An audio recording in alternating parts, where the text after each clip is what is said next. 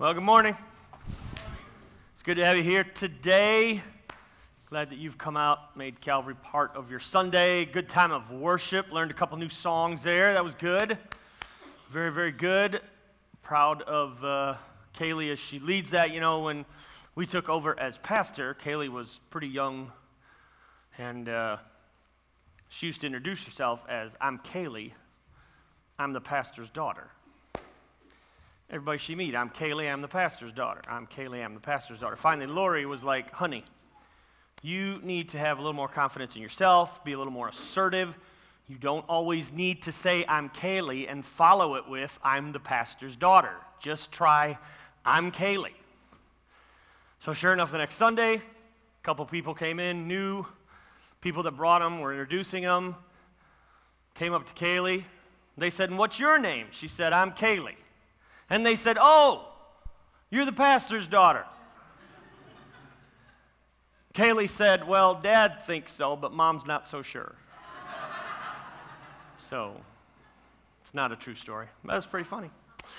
I changed the names around there, but yeah, you know, we don't usually introduce ourselves, do we? As I am followed by your name and then whoever your parents happen to be. But maybe it'd be nice if we could. I got a bad haircut a few weeks back. I mean, it wasn't terrible, but it wasn't quite up to par as far as what I would consider to be a good haircut.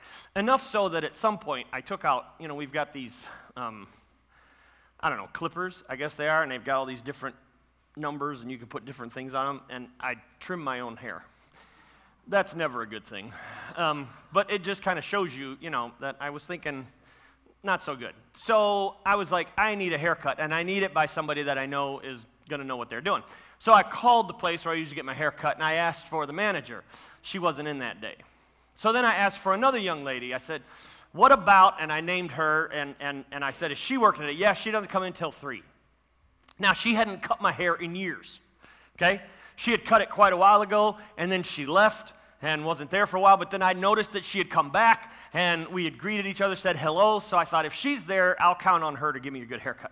Sure enough, she was there, so I said, okay, I'll come back. I went to check in, because I can check in online at the place where I get my haircut, and it was a 45-minute wait. I never wait 45 minutes to get my haircut. I'm like, seriously? I mean, there's a bunch of other little places where I could go that are the same name. I'm trying not to, give them free advertising. But anyways, I said, you know what? I need to make sure that I don't have to cut my own hair, so I'm going. So I waited 45 minutes, finally got in there, and there was still somebody in front of me, another person in the chair. I'm like, seriously? But, okay, I'm this far, let's wait. So she finally calls me over. I'm like, "Hey, how you doing? You know, great to have you back." She said, "Yep, good to be here. Good to see you. I can't talk to you today." All right. She says, "I know what you do because we've talked before, and I'm pretty sure I'll start crying." Okay, well then let's just cut my hair. So she starts cutting my hair. So as she starts, of course she can't help herself. She says, "So, how's the church? How's your view of the human race?" Direct quote. That was her quote. "How's the church? How's your view of the human race?" I said, "Well, the church is going." I said, "We're doing well." I said, "You know, we like our new campus and all that kind of thing." And I said, "My view on the human race is pretty much unchanged, you know." I said, "I think that God loves every person, and he sees value in them, and so I try to see that value too." And I said, "How is your view of the human race?" Because I knew by now she wants to talk. And she said, "Well, my view of the human race is fine. They're all fine." But she said, "I am pretty ticked off at God." Except she didn't use those words. She was actually a little stronger than that. I said, "Okay." I said, "Well, he can handle that. You want to tell me what's going on?" And so she began to share with me her story. She said, "I have a best friend, and the best friend has just gone through an awful lot in the past month." And she began to reiterate what had been happening.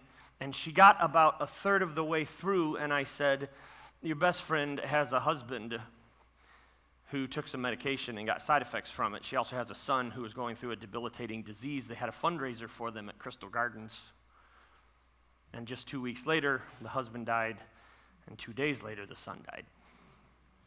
She turns my chair around. You know how you're kind of locked in and a stylist, and they have control. She turns the chair around so she's looking at me, and by now my eyes were watering just a little. I wasn't crying, but they were watering. She says, "You can't do that," and she started to cry. She said, "How did you know that?" I said, "My wife's been telling me for the past 3 weeks all about this." And so she began to reiterate. When I got done, I said, "Tracy, I picked you today. I wanted to get my hair cut, and I knew that I needed somebody and I picked you, and now I know why." And we talked, and I told her that, God was big enough, he could handle her being angry. He could handle her questions. And I tried to give her some answers. I gave her a couple things that she said, I need to remember that. I need to share that with her. And it doesn't take long to cut my hair because I go in, pretty regularly to keep it short.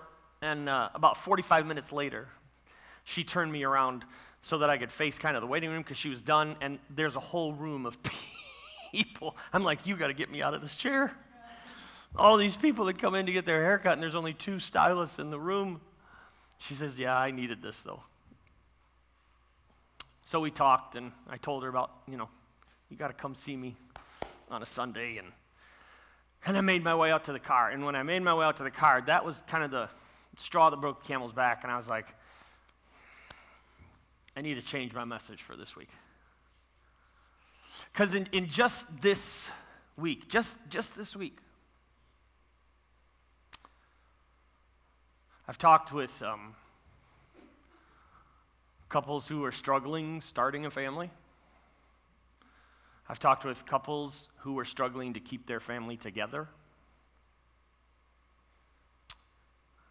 I've talked with couples who are split. I've talked with couples who got kicked out of their family. Tamara called me. Actually, she texted me Thursday morning. It was early. She gets here early after she drops Jacob off at school. She usually comes because she knows she can get here and nobody knows she's here, although you all do now. She texted me about 8 o'clock, though, and there's a picture. She said, "I think we have a homeless man outside the kitchen. He's in a tarp. His foot's sticking out. He's alive because the foot moves every once in a while." I said, "Okay, I'll be right there." So I made my way down 4th Street, pulled into McDonald's, thought I better get a hearty breakfast. And I enjoyed that on the way over. No, I brought that here to give to him. So then, I don't know what I'm dealing with. I mean, there's just a blue tarp outside a kitchen door. So I'm like, "All right, look, you stand over here. And if the guy pulls anything, have your cell phone in hand and call the police. But let me go see what's going on." So I went over there and I said, "Hey, you okay? Hey, you all right? You good?" And a voice said, "Yeah, I'm okay." And then another voice said, "We're all right." And it was a couple who had spent the night, I think probably the coldest night of the winter, outside our kitchen door, wrapped in a tarp. By the end of the conversation, the young lady said, "I knew we'd be okay here. That's why we came here." Finally, we coaxed them in. They didn't want to come inside. Brought coffee out there. They drank the coffee. They were cold. It was cold. I was cold. I'm like, "Can we please go inside?" And I didn't sleep out there. And finally, I was like, the coffee's much better if you walk inside. They finally came in. They actually sat at the table. I brought the breakfast out. They ate the whole thing. Tamara went down, got them a couple pair of socks because they needed socks. She says, "We can help you with that."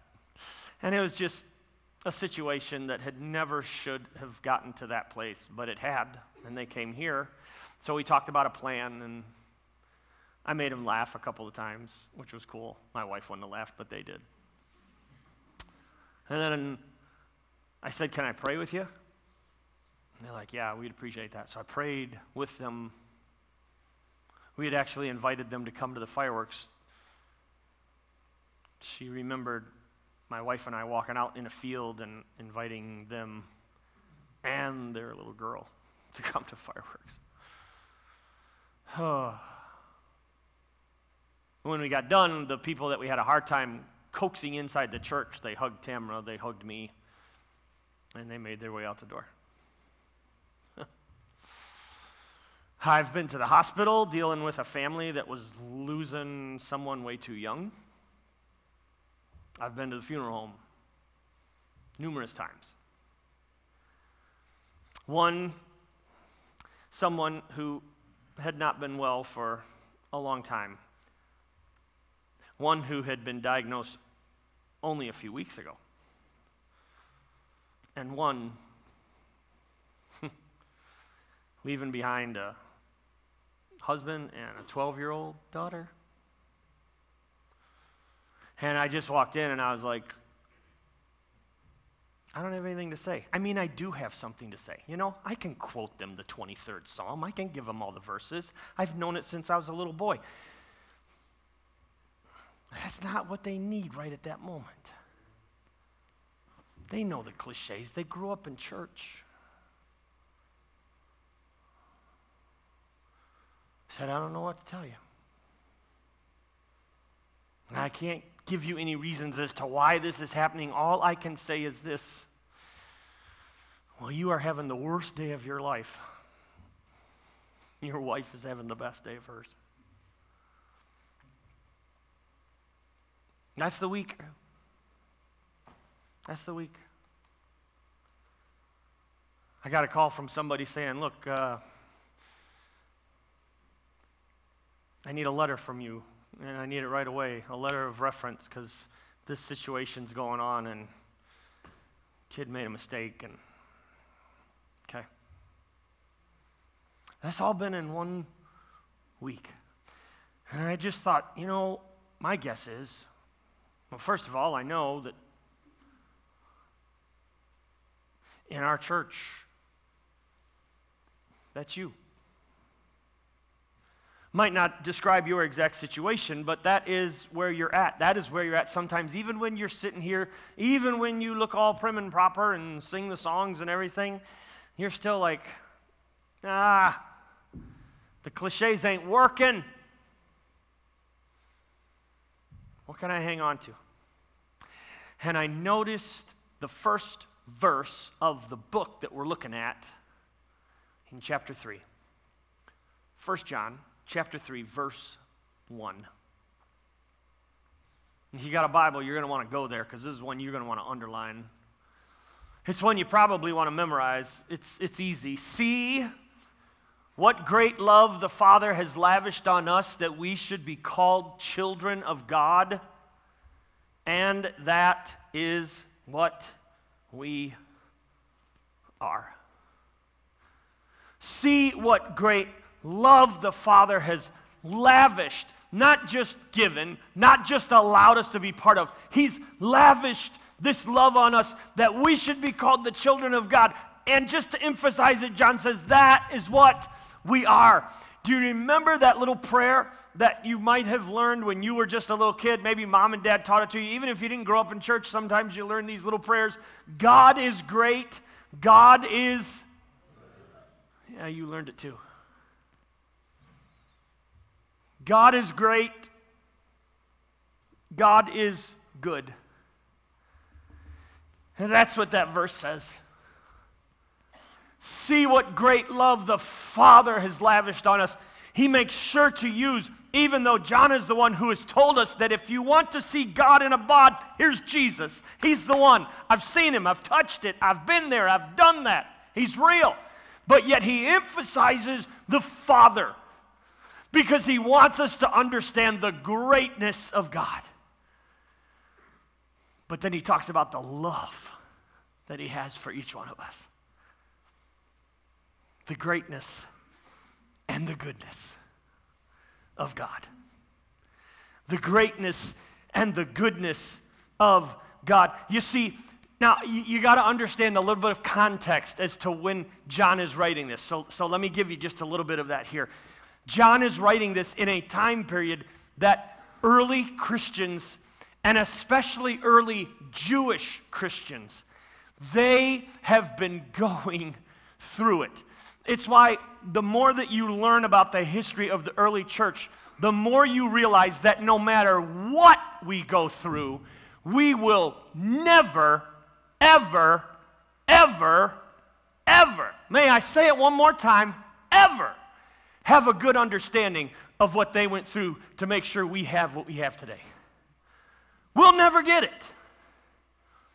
We'll get all up in arms politically if the wrong person gets in, but we won't understand what they're going through, because what they're going through is the knock comes on their door and they get arrested, and for sport, the Romans go on Vivid and Game Time and buy tickets to the Colosseum so they can watch the Christians be marched in and see what the Lions do to them, and not the Detroit Lions. Real hungry Lions. That's the sport. That's the Christians. That's the church. They are being persecuted, arrested, killed. John is the only apostle left. The rest of them have died some pretty horrific deaths. But you want to know what they did? They died those deaths still maintaining the faith in Jesus Christ that they had, because they had seen it, they had touched it, they had been part of it. It was real. And they marched to their deaths often singing, "Praise God, from whom all blessings flow." That's who John's writing to. And he says, how great the love the Father has lavished on us. And just to, add to it a little bit, as if that's not quite enough, there had been some Jews who decided to try to revolt against the Roman Empire. Some Jewish pockets of resistance. They'd been doing some underground, and then finally it was just a flat-out revolt, and Rome decided, we're done with this. And so they sent in a general to take care of it. And they said, we want this squelched. His name was Vespasian. Nero sent him in to squelch this Jewish revolt. The problem was, the Roman soldiers, they weren't really looking for who was part of the revolt and who wasn't.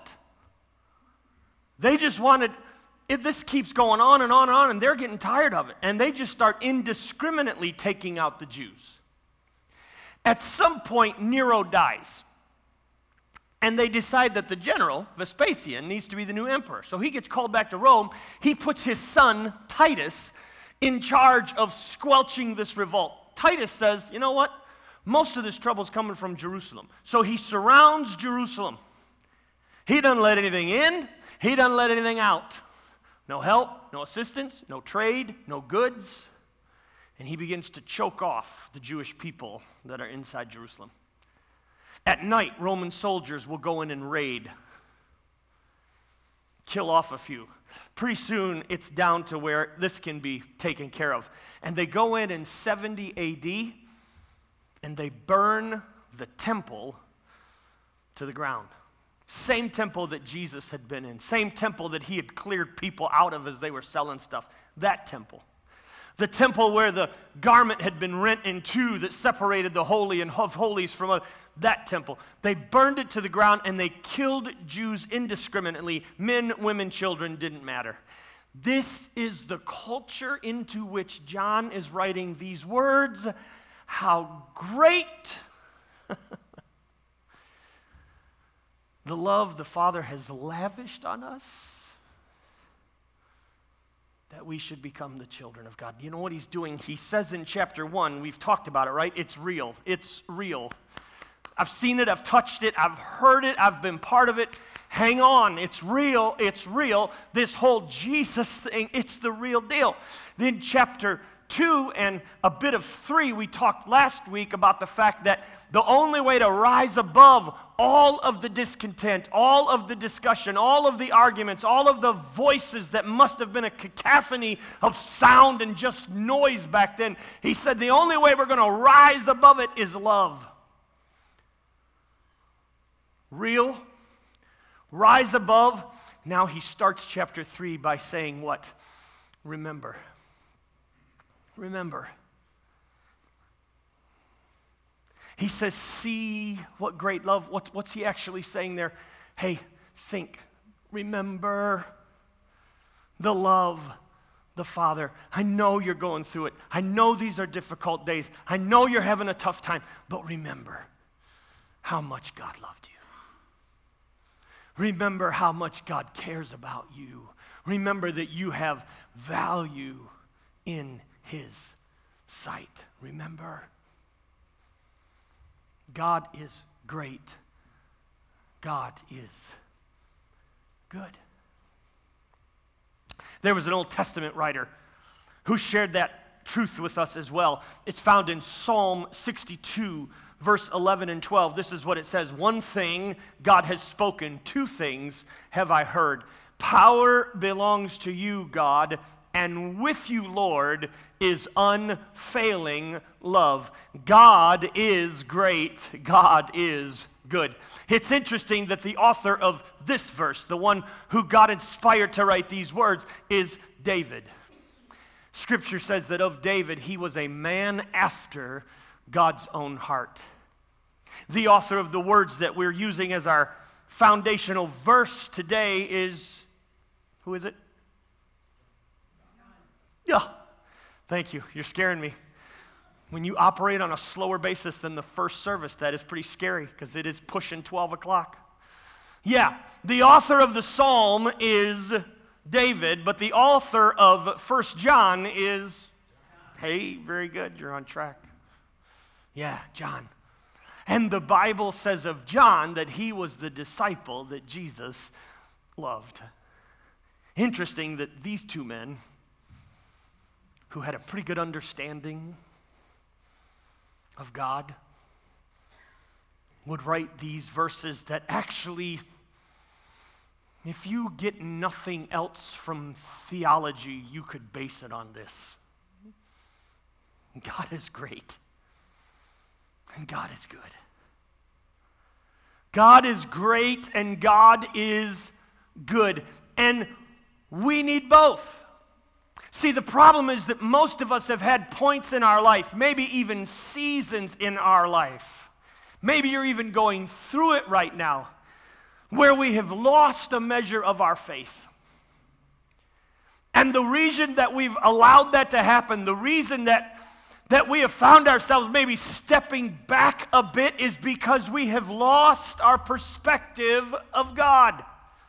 And John says, remember, God is great, and God is good. And He is great, and He is good for you and on your behalf. And sometimes circumstances and situations may cause us to just kind of go outside and, in effect, look up in the air and go, really? But even in those situations, God is great, and God is good. And He's great and He's good for you. See what great love the Father has lavished on us. And here's the thing. Many times, this is why it's so interesting that all of you kind of know that little prayer. There's always something new we can learn about God. There will always be something new that we can learn. For one thing, He's creating new things every day. God is doing a new thing. And so there's always something new that we can learn. Always something new we can grab a hold of.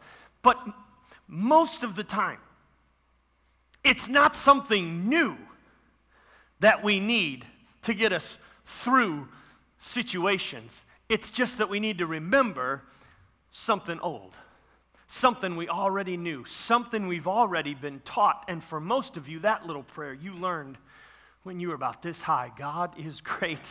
God is good. And the older we get, the more we need to know the truth of that statement.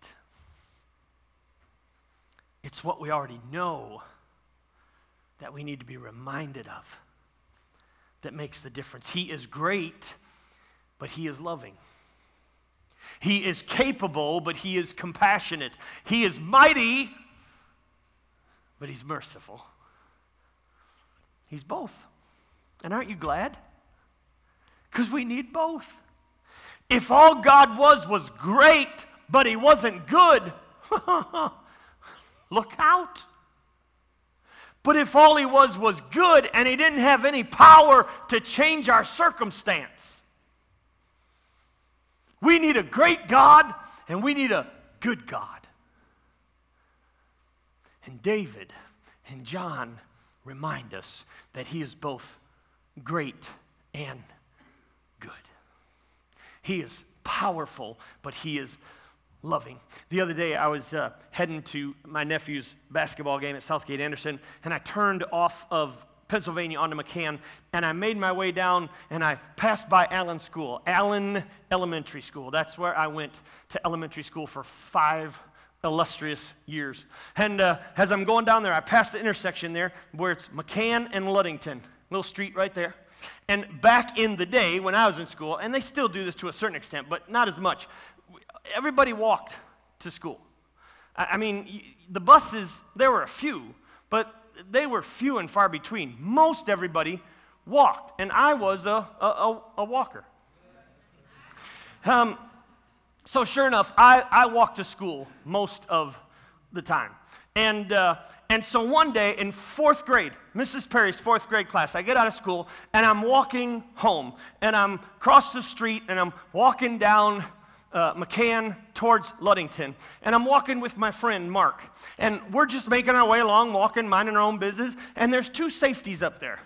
Now, every school had safeties, and normally there were safeties on just about every block. For some reason, there were 2 safeties right here. And these 2 safeties, these guys, I don't quite understand it, but did you have anybody in elementary school that looked like they were 35 and had facial hair? I mean, these belts barely fit over their large figures. And you know, they're growing a beard and everything. And I'm like, what? How many times did you flunk 5th grade? But anyways, I walk up to these safeties, and they say, hey, Walker, go back and walk. Well, I hadn't been running, see? Now, the safety's job really was to make sure that you got across the street safely. But back in my day, they could also reprimand you for A, running, which made absolutely no sense to me, or walking on other people's grass. Okay, that was a big one. Hey, get off the grass. Those were the safety's jobs. So I've got these 2 35-year-old safeties telling me to go back and walk. I didn't run. I tried to tell them I didn't run. They said, go back and walk. I looked at my friend, Mark, and he just kind of went, I mean, he had compassion. He was my best friend. What was the problem? He was powerless to do anything against the 35-year-old safeties. So they said, go back and walk. So I went back, turned around, and walked again. I got up to the safeties, and they said, do it again. I didn't run. Do it again. By now, Mark has crossed the street. He doesn't want any part of this. I go back. I walk. Go back and do it again. I didn't run. You are too. Go walk. By this time, I'm done. I just took off running. And I ran as fast as I could all the way home. They're yelling, get back here. And I'm running as fast as I can in my full-length fur coat. And I don't think I had it on that day, but anyways. I ran all the way home. I told my mom. And Mom told Dad. Next morning, I don't really want to go to school. Mom's like, you'll be fine, just go to school. In fact, she probably drove me. But all through the day, I'm thinking, I got to face those ugly safeties again. I thought about buying them a razor, but I didn't have enough money. So now it's after school, and me and my friend were walking home again, me and Mark. I cross the street, and I look up, and there's those safeties. I look across the street, and there's my dad. I just leaned over to my friend. I said, watch this. And boy, did I walk with a different set of confidence up to those safeties. Totally different, my demeanor. I just walked up to them, smiling. Hey, Walker, go back and walk. I said, yes, sir.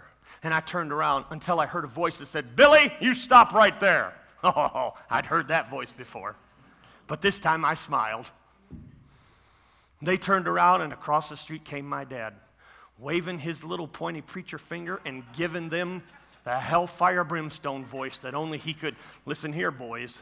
I didn't see my son running, yet you wanted him to go back and walk. I don't think that's such a good idea. I'm on a first-name basis with the principal, who just happens to be across the street, and I'd love to go and chat with Mr. Rumley right now if you'd like. Would you like to accompany me over there? Maybe we can tell him about this. Oh, he laid into them. And then he said, come on, let's go. And we walked across the street, and of course I couldn't help but turn around and go. What was the difference? Well, my best friend had been with me. He had compassion, but he was powerless to do anything about it.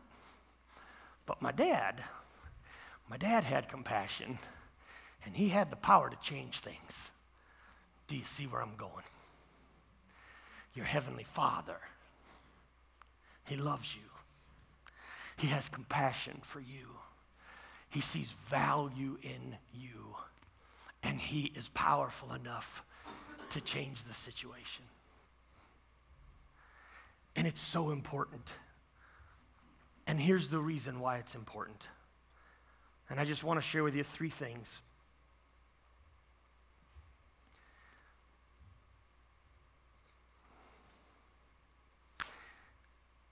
What we believe about God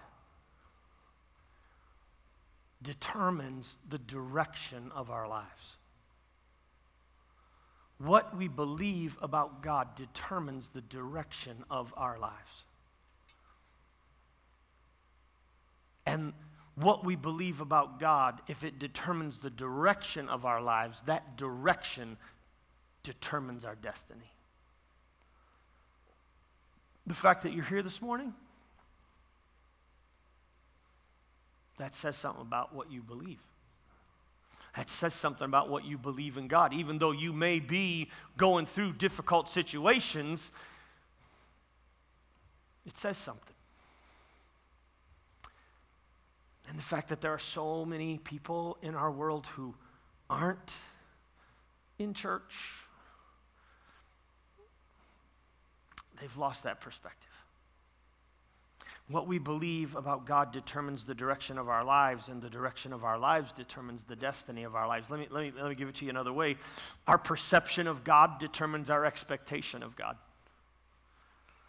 If we firmly believe that God is great and God is good, then we understand that while he loves us, he is also powerful enough to change our circumstances. And that expectation greatly determines our anticipation of what life will bring. Because when you have a few days, like what I've had this week, and you've had them, when you've had that experience, and you cannot help but ask, God, do you really know what's going on? You got to have a foundation. And how awesome to know that the foundation is simple enough that you have remembered it since you were a child. We just have to be reminded. We have to remember God is great and God is good. Why? Because there are 3 things that people are doing. I'll give them to you, and I'll give them to you very quickly. First thing is everyone is seeking. Everyone is seeking. And I'll go back and tear these apart, but I want to give them all three to you right now. Everyone is not only seeking, everyone is questioning. Everyone has questions. And then the last one, and I'm actually going to add one to it. Your notes probably say everyone is dying. Everyone is dying from the time that we're born, but you can add something to that today. Everyone is hurting. And if they're not hurting right now, they have been. You could pretty much believe that everybody's going through something.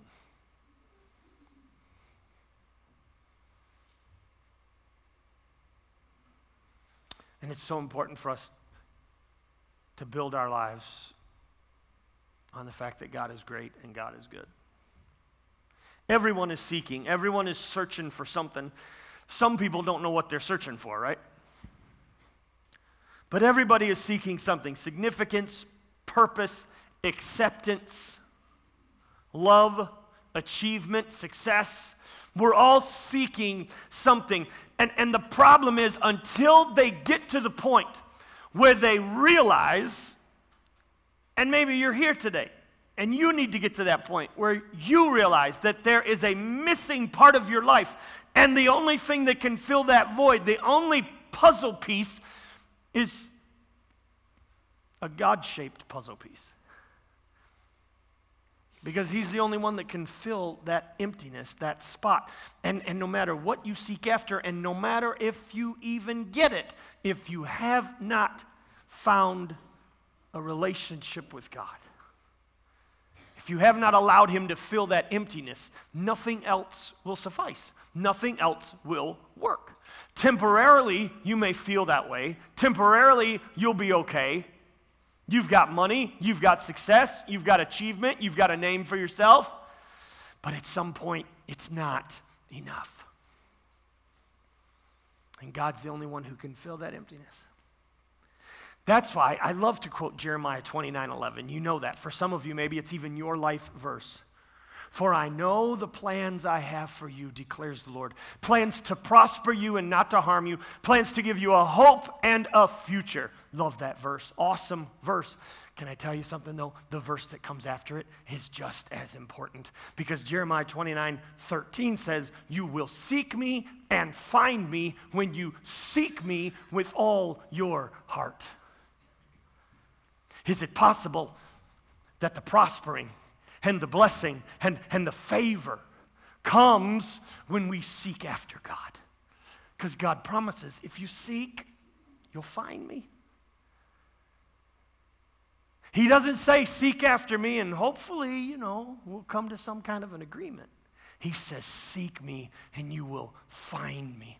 And that's why it is so important when we come up against these when we have a week like I've had, we don't just kind of throw our hands in the air, but we rest on the foundation that God is great and God is good. And if we seek after him, there is a season beyond this.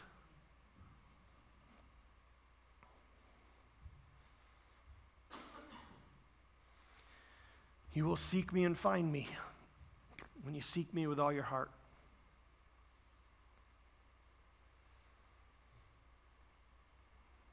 Talk to a couple. They're not from this church, so you don't have to be scratching your head trying to think, who is that? They're from a long way away, but they called me and I talked to them and I said, look, in every marriage, I can't think of a marriage where at some point or another you don't hit a wall.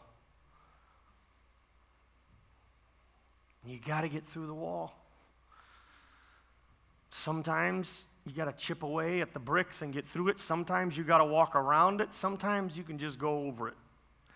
Sometimes it's quick. Sometimes it takes a while. But I promise you this, there is something on the other side of the wall. And the couples who make it there wouldn't trade it for anything in the world. That's the whole, you will find me if you seek me.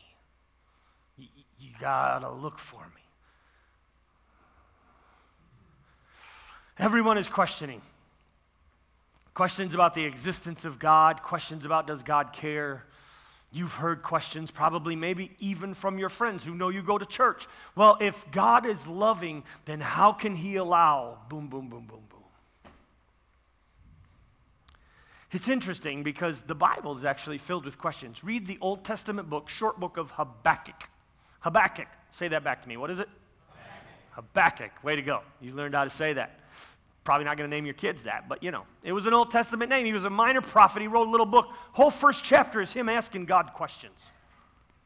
You read the New Testament. You read the Gospels, Matthew, Mark, Luke, John. Here's Jesus doing all this stuff, sharing all these wonderful things. You know what he faced every time he was out? Questions. And when he got back at the end of a long day, you know what the disciples had? More questions. It's okay. And it's okay for you to have questions. Your company decides to downsize and you lose out. You get passed over by somebody less qualified. You have a doctor's appointment. It's just a checkup, and it turns into so much more. You have a child, and the child, you've raised them, you did all the right things, you gave them all the right answers, you brought them up in church, and they're still not following the way they need to. Questions. And sometimes you just kind of look up and go, really? Here's what I told the lady cutting my hair. God can handle your questions. He can even handle you getting mad. God does not cause evil, but he does allow it. He does allow it. And he doesn't have any choice. It all started way back when in the Garden of Eden, when Adam and Eve did have a choice and they chose wrong. And it just kind of caused a spiraling effect that here we are living in today. And then it just seems like things sometimes get worse, right? He can handle our questions. And we may not always like the answer. We may not always get the answer. There's an author by the name of C.S. Lewis. If you've ever heard of the Chronicles of Narnia, he's the guy that wrote that. So The Lion, the Witch, the Wardrobe, that was a big movie Disney put out. That was written by C.S. Lewis way back in World War II, just after. He was an atheist who became a Christ follower. And in what's considered a Christian classic book called Mere Christianity, this is what C.S. Lewis said. Because part of the reason he was an atheist, he looked at a suffering world and he could not understand if God existed, why he didn't do something about it. My argument against God was that the universe seemed so cruel and unjust. But how had I gotten this idea of just and unjust? A man does not call a line crooked unless he has some idea of a straight line. What was I comparing this universe to when I called it unjust?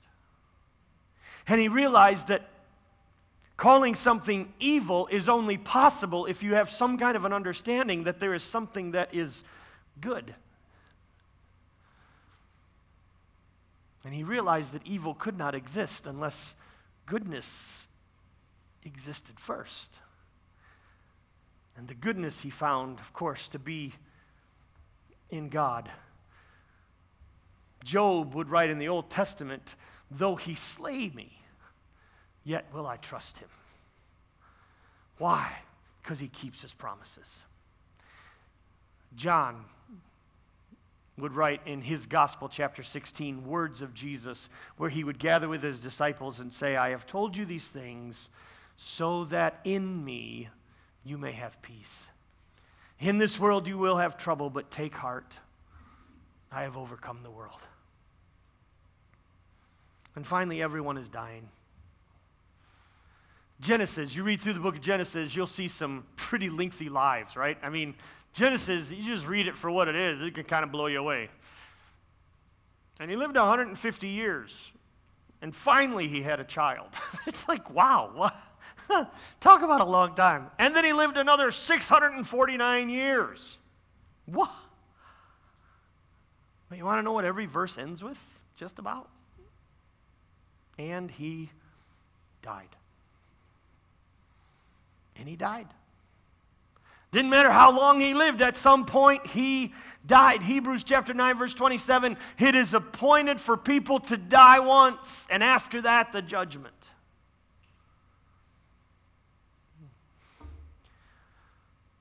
We're all dying.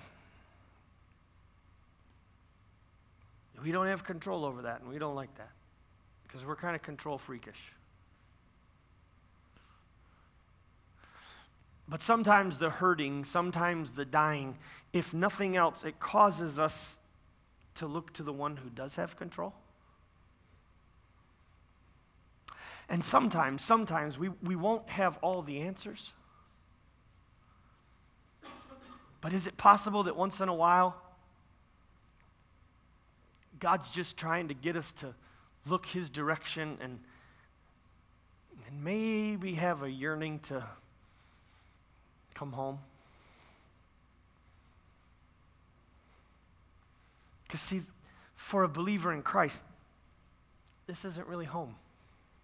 Have you ever been away from home for a long time? Maybe for some of you it's work related. Maybe for some it's been a vacation. You kind of went on that 2 or 3 week vacation. But by about, halfway through that third week, you're like, okay, it's time to go home. Kids go to camp, summer staff. They're having a great time all the way through. And at some point, though, they just begin a little bit to think, I wouldn't mind a home-cooked meal. I miss my mom. I miss my dad. I miss my friends. I miss home. Maybe every once in a while, the Lord's just trying to get us to lean in his direction and look towards home. Sometimes the difficulty that we go through in life, if it doesn't do anything else, it helps us understand that there is a brighter day coming. There's a better place. In fact, Jesus talked about it, and John recorded it. John chapter 14, verse 1, do not let your hearts be troubled. Trust in God. Trust also in me. In my, what's the next word? Fathers. Oh, what love the Father has lavished on us. And we haven't even really begun to see it yet. Because Jesus says, in my Father's house are many rooms, many mansions. If it were not so, I would have told you. I'm going there to prepare a place for you. And if I go and prepare a place for you, I will come back and take you to be with me, that you also may be where I am. And Thomas, we call him Doubting Thomas, but let's be honest. I think he was talking for a lot of the disciples. He said, well, how can we know where you're going? We don't know the way. And Jesus said, oh, Tommy. You do. You do know the way. I don't have a map. You don't need a map, buddy. You need me. Jesus says in verse 5, I am the way, the truth, and the life. No man gets to the Father except through me. And isn't it awesome that for those that are seeking, he is the way. And for those that are questioning, he is the truth. And for all of us who are hurting and dying, he's the life. And I love the words that John shares, and I share them so many Sundays.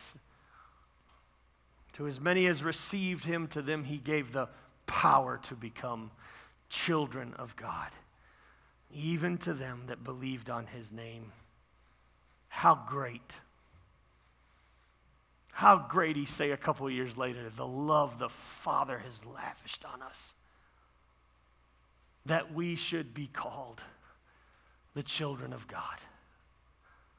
Because that's what we are. So maybe it's not such a bad thing. I don't recommend you do this today at dinner. The server comes over to take your order. I don't recommend that you say, I'm Bob and I'm God's son. They might be a little taken aback by that. But can I tell you something? You need to remember that. You need to remember that. You are a child of God. If you have placed your faith and trust in him, in his son, in what he did for you on the cross, John says, I'm writing to you. God is great. God is good. I want us to close our service a little differently today. A lot of times we have given opportunity, sometimes during worship, for people to come and pray. And a lot of times we're standing and singing and worship, and it's easy for people to kind of just slip out. So this one's maybe not as easy, because I'm just going to have you remain seated. But I want our pastors to come to the front, and I want to give you opportunity to come and pray. If you want to know that somebody's agreeing with you today, whatever you're walking through, whatever you're going through, I want to give you a chance to know that somebody's agreeing with you today. Jolinda, do you mind coming up and standing with Dan? And Lori, can I have you come up here with me, dear? There's a song that Lauren Daigle recorded. I was trying to figure out what song to end with today to give you that opportunity.